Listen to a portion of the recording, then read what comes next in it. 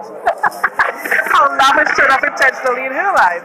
All right. Okay. So the way that love has been showing up intentionally in my life has been through just like really solid conversations with friends. My friends actually showing up to like events and surprising me. That is like, to me, is the most purest form of love, because it's unexpected, and when you actually see it, it's like, oh my God, these people like really love me. So that's how love has been showing up intentionally in my life. And what about your friend who was butchering your name? Oh, okay, so there's a really good friend of mine, shout out to Roshi, hello. So there's a way that she says my name, which I find hilarious and brings so much joy to my life.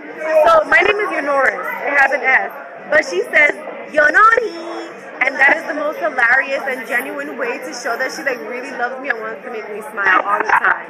Aww. Thank you. Thank you.